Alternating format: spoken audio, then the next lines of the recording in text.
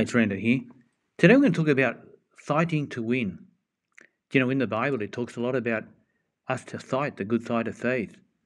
But it doesn't just say it's for us to fight, it fights us we need to fight to win. When I was a young boy, I used to do boxing and we used to go to these bouts. And I was taught that you're there to fight to win. Not just to fight, but to win. And a lot of people today, they're fighting the wrong way. Or the other way, they're losing. There's a way that we can win in life.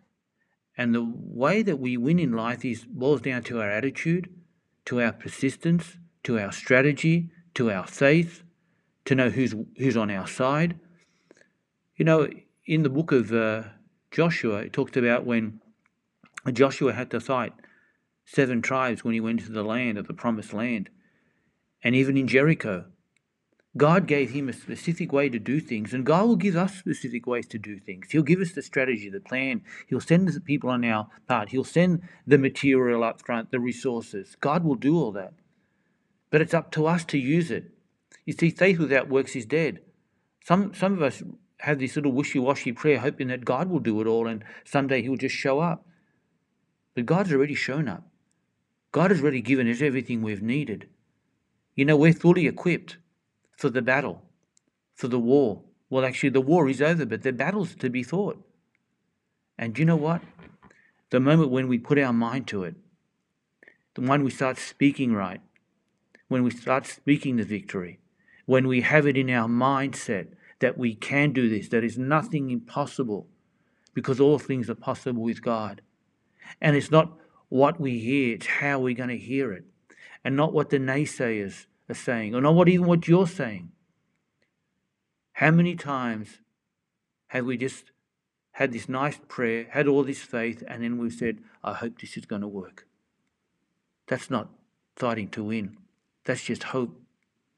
Fighting to win has a faith. And that faith is like a bulldog. It does not let go. And you've got to fight for everything. In this world, we're going to learn to fight. Now, I'm not saying we're going to have to fight physically. It's not fighting against flesh and blood. But there's spiritual warfare out there. We need to fight against the devil and his ways and the demons that he's set along our path. And fight that good fight of faith. Standing strong in faith, standing on God's word, no matter what the circumstances look like. In the natural, it looks really bad, but with God, all things are possible. I want to encourage you today that you just got to stand up, get up, walk, march, run.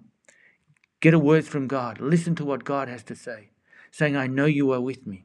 And do something, because faith without works is dead. Let's admit to that. We can't just say that we're going to say do that and do nothing.